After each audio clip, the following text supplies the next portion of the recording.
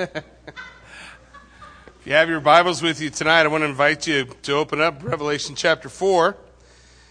This is where we're going to at least begin our journey. As we've been working our way through the book of Revelation on Wednesday nights, you'll remember that one of the prominent themes in the book of Revelation has been the church. Let him who has ears hear what the Spirit is saying to the churches. So the book of Revelation is broken out for us in chapter 1, verse 19. We're told, John is told, first, write the things which you have seen.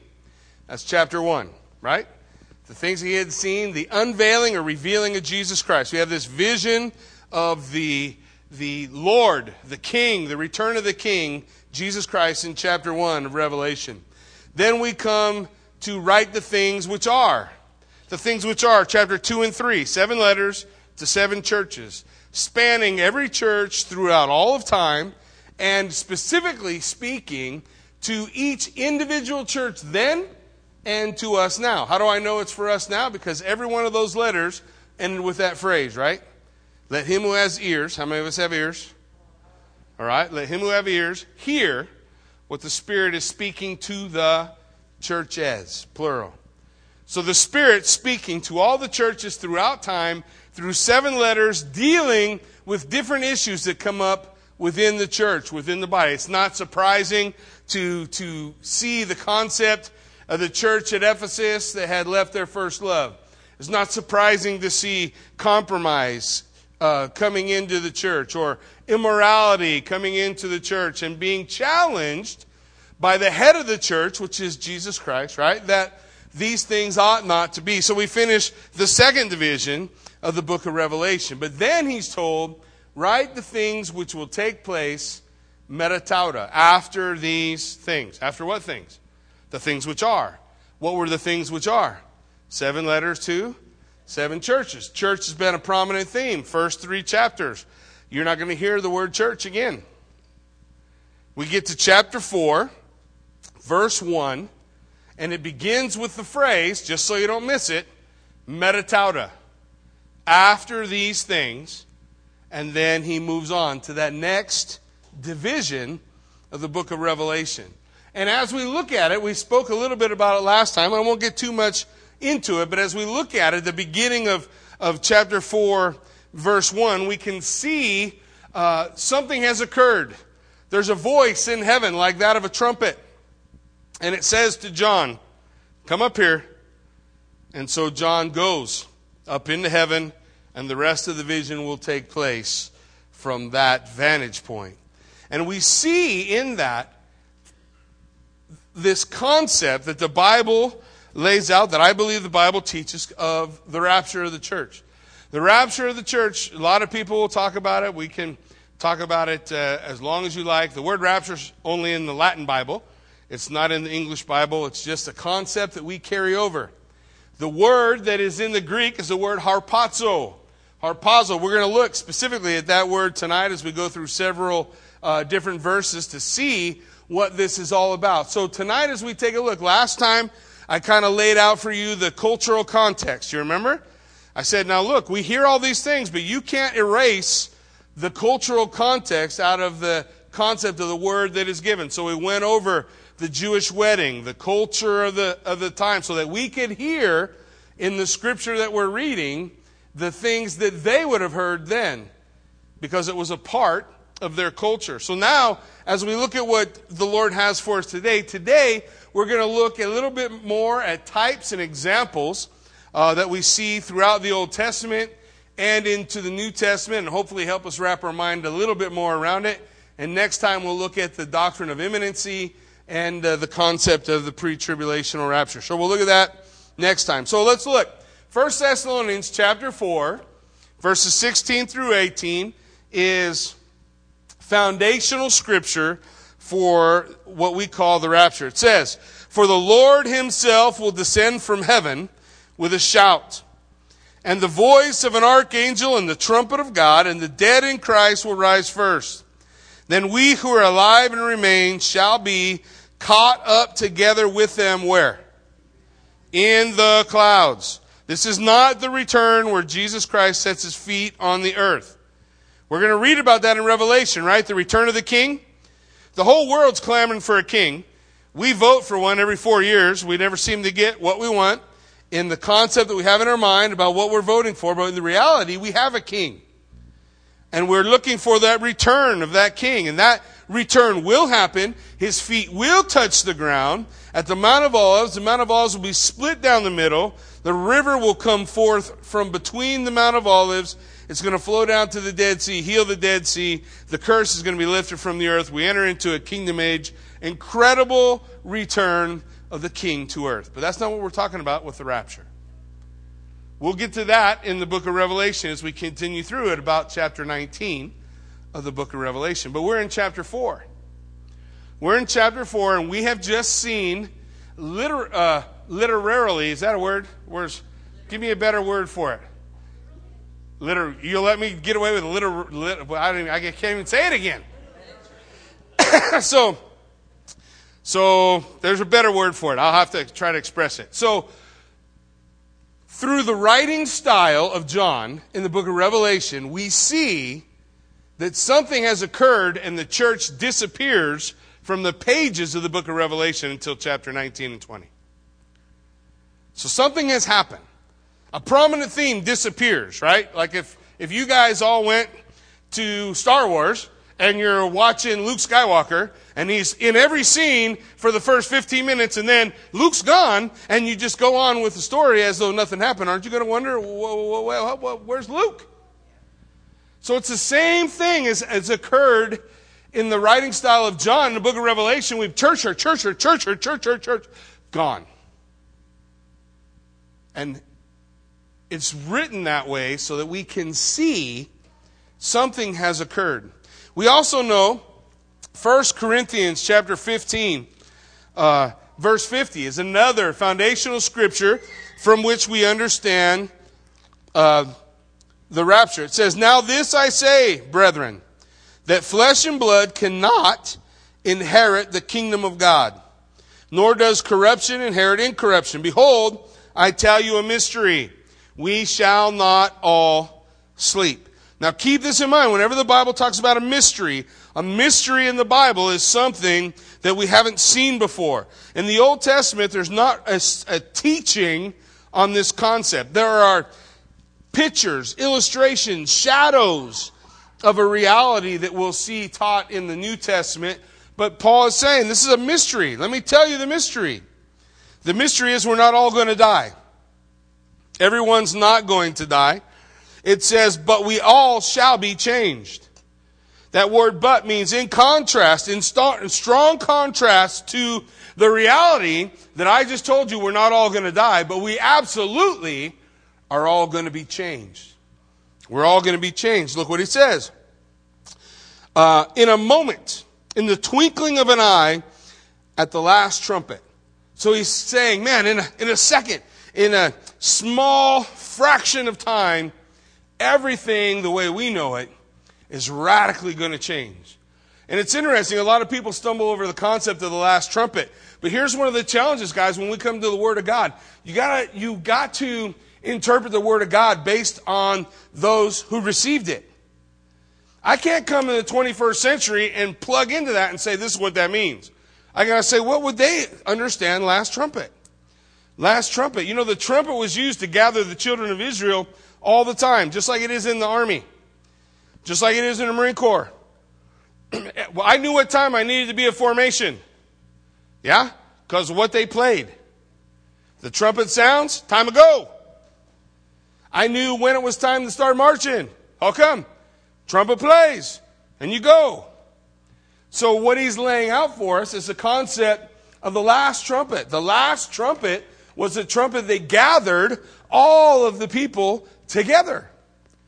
So he says at that last trumpet, not the last time the trumpet's ever blown, but at that signified by that call to gather the people together, when that happens, that's what God's going to do. He's going to gather his people together. For the trumpet will sound, and the dead will be raised incorruptible, and we shall be changed. So the dead will have a new body, as will the living. For this corruptible must put on incorruption, and this mortal must put on immortality. So there's a moment, there's a thing, a time, a frame that occurs in a twinkling of an eye, in a moment of time, when the body of Christ is going to be taken to heaven. And I want you to hold on to that picture, because if this is true, guys, there's going to be examples and pictures of it all throughout the Word of God. And they're not examples that I have to stretch. If I have to stretch it, call me on it. Oh, Jackie, that's a stretch. Shouldn't be a stretch. It should be things that we can look at and go, you know what? I can see that reality. So keep that in mind. And we come to Revelation 4:1. After these things, I looked, and behold, the door standing open in heaven, and the first voice which I heard was like a trumpet, and it said to me, come up here. So what was the last trumpet? The call to gather, to muster together. So he said, a voice like a trumpet said to me, come on, it's time to gather. Come up here, and I will show you things which must take place after these things. So from that moment, the word, the church is gone. We're going to see as we continue through the book of Revelation, we're not done with chapter 4 and 5. I'm just taking a pause for a couple of weeks to try to help us understand what I think is occurring in this moment, which is the rapture of the church. The Bible teaches us that the rapture of the church is our blessed hope, right? It's something we're to hold on to as a hope. Now, please understand this, because it is something that is charged against those who look for the rapture, and that is that we're just trying to escape trouble. Think about what Jesus said. He said, in this world you will have. So that word for tribulation is thalipsis. The Greek word thalipsis means a constant pressure. So is that a good way to describe life? Pretty constant pressure. Sometimes a little more, sometimes a little less, but for the most part, a constant crushing, a constant pressure. Now when we come to the book of Revelation, we're going to be introduced to another concept. It's called orge. Orge is the wrath of God. Orge is not thalipsis. Thalipsis is the reality of a fallen world in which we live, where we will experience tribulation, where we will experience persecution, where things in life will be hard. Is there anybody who hasn't come to the realization that that's true in life? Okay, so if it hasn't been that way for you yet, don't worry, what? It will. Just hang tight, it'll come. But, so we know that that's kind of the state. So the Lord says, look, I want my people to know there's a hope. What's my hope? My hope is Jesus Christ. I hope in Him. If I want to escape anywhere, I want to escape in Christ. I would be foolish to say, I just want to suffer more. I guess there are people like that. I'm not one of them. Yeah, I don't. If you're one of them, come over to my house. I'll get a hammer and smack you on the knuckles. I don't know.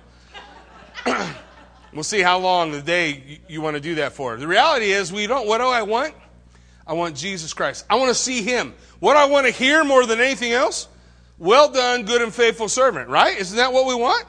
Isn't that the experience? You know, everyone who's a believer in Jesus Christ will have a personal experience before our great God and Savior, Jesus Christ. Man, that's an incredible hope that we want to hold on to. Well, here's what he tells us in Titus chapter 2, verse 11. For the grace of God that brings salvation has appeared to how many? All men, teaching us that denying ungodliness and worldly lust, we should live soberly and righteously and godly when? Now, in the present age, right? That should be our attitude. Looking for the blessed hope and glorious appearing of our great God and Savior, Jesus Christ. Now, just as a side note, that sentence utilizes in Greek what is called the Granville-Sharp rule, which means both of those descriptions are of Jesus Christ. He is both our great God and our Savior. There's no other way to take it. It's a rule in Greek that is established right here. Our great God and Savior, Jesus Christ, who did what? He gave himself for us. For what purpose? That he might redeem us from every lawless deed and purify for whom? Himself. So he's purifying for himself his own special people, zealous for good works. What is that group of people called? That's the church. The bride of Christ. The body of Christ. So Jesus Christ, through his death, burial, and resurrection, took upon himself the wrath of God for you and I. When people say, what are we saved from? The reality is we are saved from the wrath of God. He purged our sin. And he gave us righteousness. We didn't do nothing special to get it. He gave it to us. Right? We put on Jesus Christ. We put on that cloak. We put on his righteousness. And we become his own special people. Are you with me so far? So let's hold on to that concept as we work our way through. Philippians chapter 3. Again, Paul writes this. Our citizenship is where? In heaven. In heaven. Now, a long time ago, I swore to defend the United States of America against all enemies, foreign and domestic. Now, there's never a ceremony when you get out of the Marine Corps where that's taken away. So that swearing still stands. That's something I swore that I would always do for this nation. But I do this for this nation. I love this nation. I want to serve this nation and my community because I'm a part. This is where God has planted me, and I'm supposed to bloom where I'm planted. But my citizenship is in heaven. I pledge allegiance to the United States, but I don't worship her. Is she not worthy of that anyway? Unless you haven't spent any time looking at her. She's having it rough, right? So what is it that God calls us to do as his own special people? What did he tell the nation of Israel to do when they find themselves caught up in their sin? What does he say? He says, not if that nation will pray. What's he say? If my people will humble themselves and pray. If my people will repent. If my people will call on my name, then I'll heal what? Their land. Well, it's not them out there that got to get their act together, folks. The unsaved people act like unsaved people. That you're supposed to expect that. The people who got to get their act together are in these four walls. They gather together in buildings across this land called the church that are supposed to be his own special people that are willing to do what God told his own special people, the nation of Israel, to do, which is what? Repent. Bow the knee. Pray. Ask God to bless and to move amongst us again. It's not going to happen out there. It's going to happen in here, if it's going to happen at all. It's going to happen in the house of God. Where does judgment begin? In the house of God.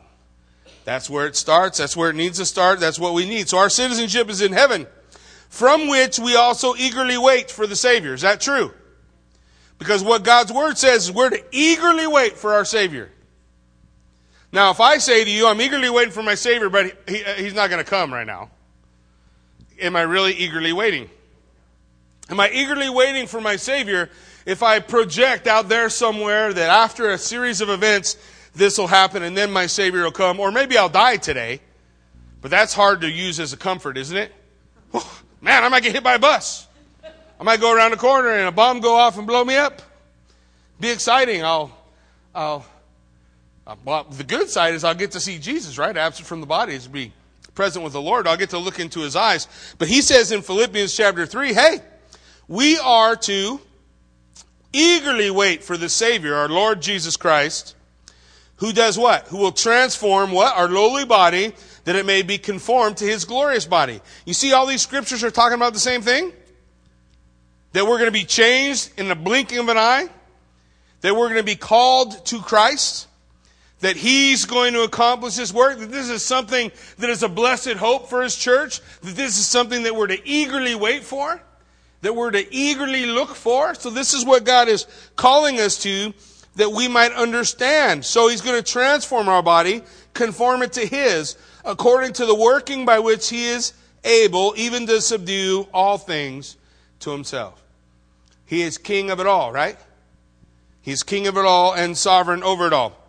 Last time we talked about 1 John 3, 1 through 3. This is, now what do I do with that? If that's all true, and that event is what is my blessed hope, and I'm eagerly waiting, then how should I live? By what manner of love the Father has given us, that we should be called the children of God. Now last time we talked about, what did we used to be called? According to Ephesians chapter 1 and 2, children of wrath. But now we're what? Children of God. Was it something we did? No, it's something we received, right? Jesus Christ did a work, extended to us grace and mercy. We laid hold of it. We just took the gift that He gives us. He bestowed us with His righteousness, and we became children of God rather than children of wrath. That's an important thing to understand. So he says, how much love He has given us that we should be called the children of God. Therefore, the world doesn't know us because it didn't know Him. Beloved, now we are the children of God. It's not something we're going to be. He gives it to you now. You are His children. And it has not yet been revealed what we shall be. What are we going to look like that moment we get translated? We come and stand before God. What's our body going to be like? We're going to be young or old? We're going to be thin or fat? I know everybody has their opinions. Who knows? We don't know, right? There's nothing in the Scripture that tells us how we will be. So what does He say? We don't yet know what we'll be like, but here's what we know. It has not been revealed what we shall be, but we know that when He is revealed, what's it say? We will be like Him. Same thing we're told in Philippians. Same thing that Titus alludes to. 1 Thessalonians chapter 4 talks about. 1 Corinthians chapter 15. That we're going to be like Him. That's a great hope, right? I'm more than happy to trade in the old bum knee. Anybody got a trick knee? I got a trick knee. It will do this clunky thing and stays in whatever shape it's in at that moment until I want to grip my teeth and unclunk it. You guys know what that's like? Unclunk it, then I get one more clunk. I had surgery on my shoulder several years ago, and the kids in the weight room used to crack up. I'd bring them over, and I'd have them lay their head on my shoulder, and I'd move it. And it literally squeaks like a hinge on a door. And you can hear it go, brr, brr, and the kids would all trip out. Oh, what do you do for that? Oh, I'll tell you. I keep moving it until something went snap, and now it doesn't do it anymore. So whatever's squeaking broke now, and I don't have to worry. But I'm ready for something new. I'm ready to trade this in. And look, I want to live this life, so I wear this thing out. Because might as well, right? I want to wear this thing out because there's a new body that I'll have when I see Jesus face to face. So this is the blessed hope of the believer. This is a blessed hope given to the church. It's not a blessed hope that was given to Israel. When we talk about prophetically, I just want you to understand that the foundation for what we understand prophetically concerning Israel and the church is taken out of Daniel chapter 9. And Daniel chapter 9 tells us that 70 weeks are determined for your people and your holy city. And when we look at those 70 weeks, we know 69 of those weeks have been fulfilled. Which leaves how much time? 1 week. 7 years. 1 week left to be fulfilled. There was a pause. During that pause, a lot of things happened. Jesus Christ was crucified. Jesus Christ was risen from the dead. The church was given birth to, and the time of the Gentiles is going to continue until the church is gathered together with the Lord. And what are we going to see? Once again, God's attention turned toward the last 70 weeks. 7 years are determined for your people and your holy city. To Daniel, the context of Daniel chapter 9 is Israel, period. Not the church. Israel, period. So let's take a look at a few things. I want to talk about some examples. Are there examples in the Old Testament of events that look like this concept we talk about, that's the Greek word harpazo, which is someone being caught up. Someone being caught up. Can we think of any of those in the Old Testament? Ought to be two come to mind right away, right? Yeah, it ought to be two right away. First one's in the book of Genesis. And you don't have to go too far in the book of Genesis, just got to go to chapter 5. Chapter 5 of Genesis, we're introduced to a guy named Enoch. Enoch, and this is what it says in Genesis 5:24. And Enoch walked with God and was not, because God did what? Took him. Enoch did not die. Enoch vanished. Chapter 5, Enoch, we see now this is in Hebrew, not Greek, so I can't compare the words, but we can compare the concept, can't we? There he was, walking with God, doing his thing, living his life, having children, having a family. He's 365 years old, I think. We're going to take a look at that section of Scripture in a moment. And then he was not. That's a pretty good picture, I think. Interesting is the placement in the book of Genesis, right? Genesis chapter 5, verse 24. His son is Methuselah, which means his death will bring. And when Methuselah died, what occurred? The judgment of God upon the world. In what form? A flood. Interesting, right? Interesting. Enoch disappears. Next chapter, we have the flood. Hebrews 11:5 says, by faith Enoch was taken away so that he did not see death, and was not found because God had taken him. For before he had taken, he had this testimony, that he pleased God. According to Hebrews chapter 11, there's only one way we can please God. What is it? It is impossible to please God except by faith. Abraham believed God and it was accounted to him righteousness. How are we saved? We're saved by faith. Okay, so we see this reality, just a faint picture painted. Enoch, who didn't die. There's another fellow in the Old Testament who didn't die. What's his name? Elijah. Yeah, we've seen that story, right? Elijah in 2 Kings 2:11, it says, then it happened, as they continued on and talked, a chariot of fire appeared with horses of fire, separated the two of them, and Elijah went up by a whirlwind into heaven. Now, oftentimes we picture this as Elijah jumping in the back of a chariot and flying off into heaven. Is that what the text said? It said a chariot of fire came down and separated them, and Elijah went up where? In the whirlwind. In the whirlwind, Elijah is taken up. But amazingly, it's similar, right, to what we're talking about? Where it's similar to someone who didn't die and was taken to heaven. Agreed? All right, well, let's look in the New Testament. In the New Testament, well, let's look at a couple of Old Testament hints first. Just hints, not pictures, just verses that make me go, when I read them. Okay? Isaiah 26, 20 and 21 says this, come, my people, and enter your chamber, and shut the doors behind you. Hide yourself, as it were, for a little moment, until the indignation is past. Now, please understand, this verse is not talking about the rapture. This is God speaking to the children of Israel about the reality that he was going to keep them apart from an indignation, a judgment that was going to come, that God would protect his remnant. How was he going to do it? He pictures it to us like separating them from the issue and keeping them somewhere safe. Just a hint. You get what I'm saying? Just a hint of a reality. For behold, the Lord comes out of his place to punish the inhabitants of the earth for their iniquity.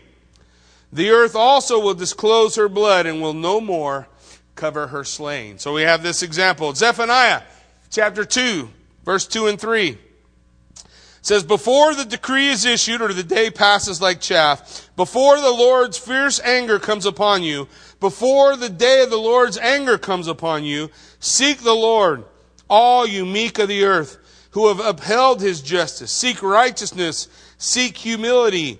It may be that you will be hidden in the day of the Lord's anger. Again, God's talking to the nation of Israel. It's not a verse about the rapture. I'm just saying it hints the idea. It hints the idea of what? That God knows how to spare the righteous and judge the wicked. Yeah? We're going to see that all throughout Scripture. That concept that God knows how to spare not spare the righteous from thlipsis, right? We all agree we experience thlipsis. We experience the crushing of this world, the pressure in this world we live in. What is it that he's sparing us from? His orge, his wrath. His wrath. He's telling his people he can spare them from his wrath. Okay, let's look at New Testament examples of this idea, being caught up. Being caught up. These New Testament examples, listen, use the same word.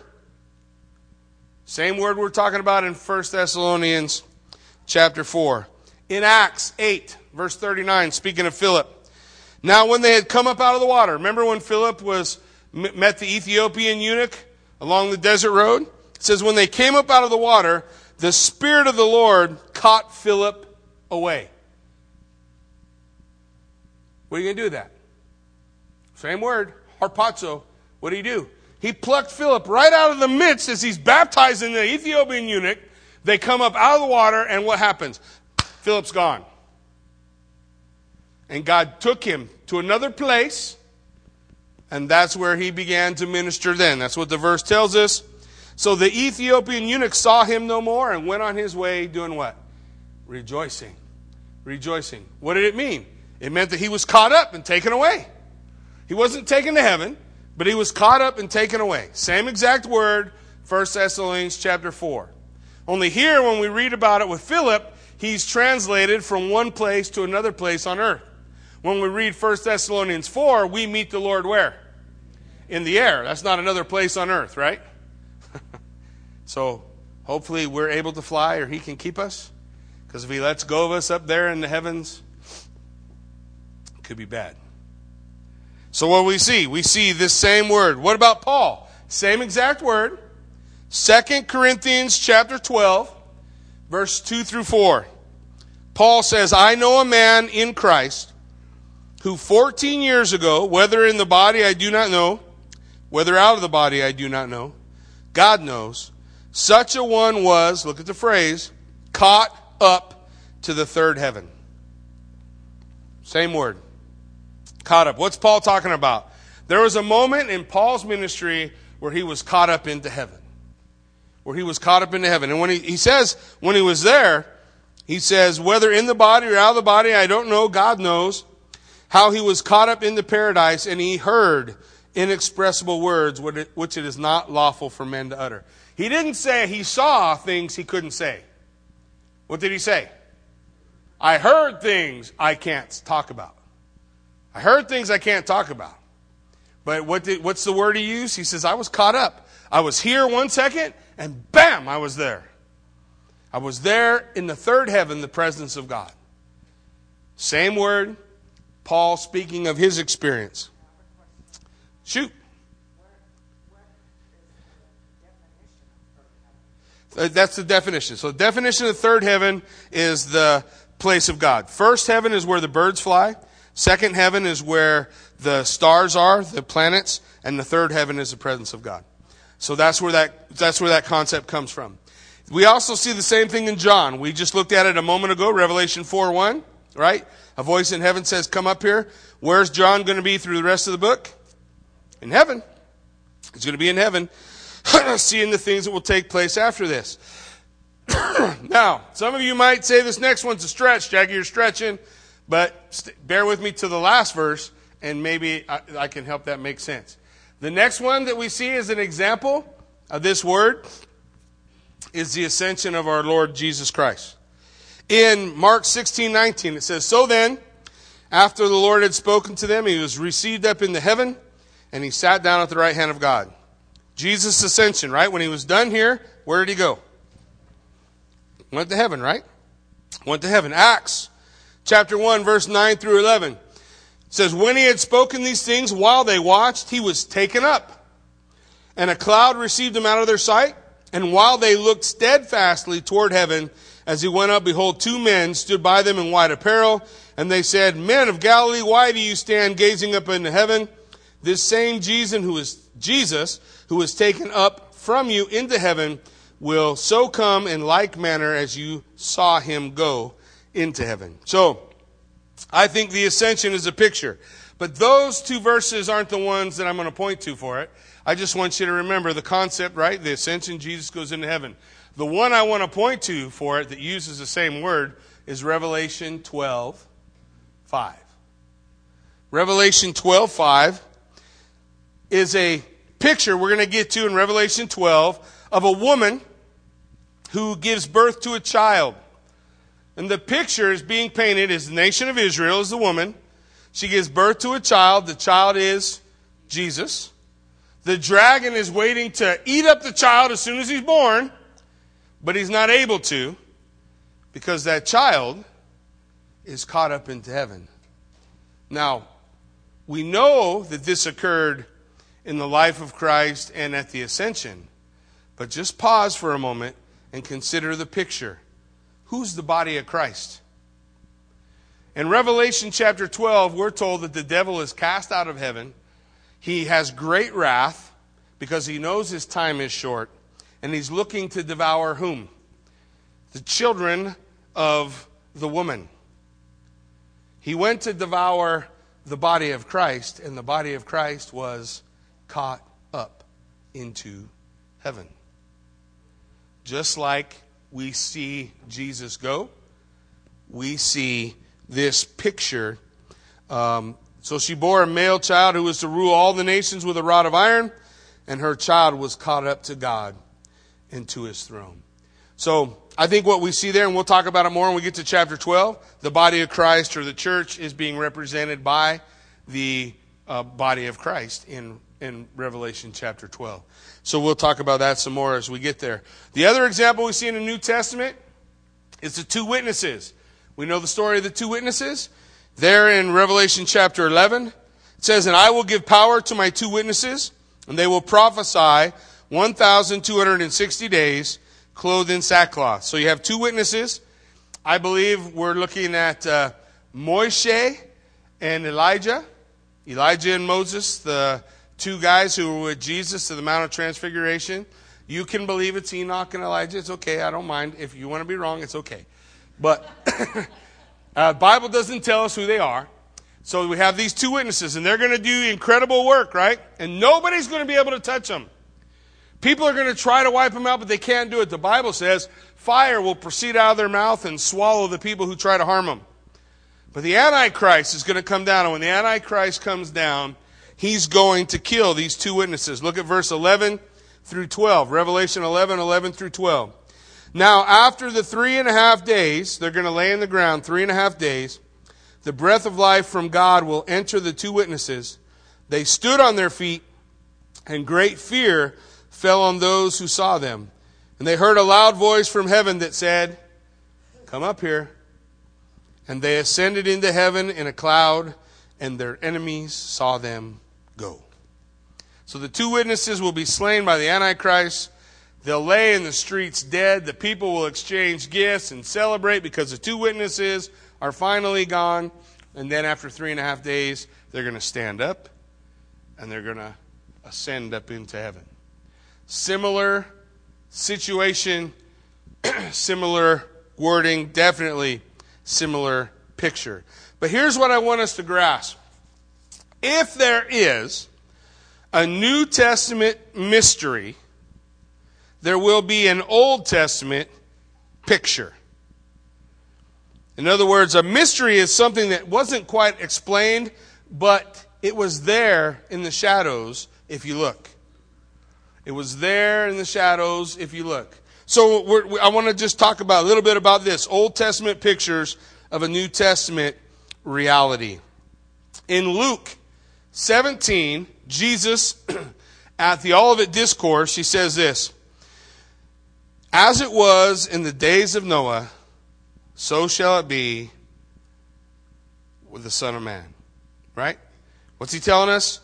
When the Son of Man, when we get to the end of days, it's going to be like it was in the time of Noah. Remember what it was like in the time of Noah?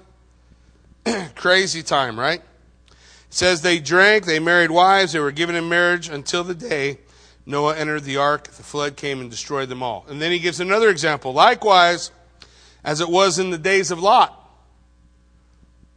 They ate, they drank, they bought, they sold, they planted, they built. Here's the concept that we see in the Old Testament. It's told us in 1 Thessalonians chapter 5, verse 9, very important verse. It says that we are not appointed to wrath, but to obtain salvation through our Lord Jesus Christ. We are not appointed to wrath. Who bore our wrath? If you're a believer, who bore your wrath? Jesus bore the wrath. So you don't get it. You may suffer thlipsis, persecution, pressure. You may go in the pressure cooker. You may suffer horrifically. But it won't be the wrath of God. It will not be, it cannot be the wrath of God that we will suffer. So God is able to deliver the righteous from his wrath. And that's the picture we see in the Old Testament. We look back. Let's back up to the flood in Enoch. Genesis chapter 5. Let's look at this story of Enoch. It says, Enoch lived 65 years and begot Methuselah. And after he begot Methuselah, Enoch walked with God. Nothing will get you to walk like God like having kids. Right? So after he's 65 years old, he has a child. He names his child Methuselah, and he begins walking with the Lord. It says Enoch walked with God 300 years, and he had other sons and daughters. So all the days of Enoch were 365 years, and Enoch walked with God and was not, for God took him. Now you're still 900 years from the flood. The time span between the catching up of Enoch and the occurrence of the flood is irrelevant. What is relevant is God knows how to deliver the righteous from his wrath. And when we look at the picture of the flood, it provides even more, because Noah and his children, who would represent the nation of Israel, are preserved how? In an ark through the flood, which is exactly what God's going to do with Israel through the tribulation period. He's going to take the children of Israel and preserve them. How? Through 144,000, 12,000 of each of the 12 tribes of Israel. We're going to look at them, and we're going to see God's going to have a remnant that survives what? His wrath poured out on a Christ-rejecting world. God took Enoch out, and then the flood would come.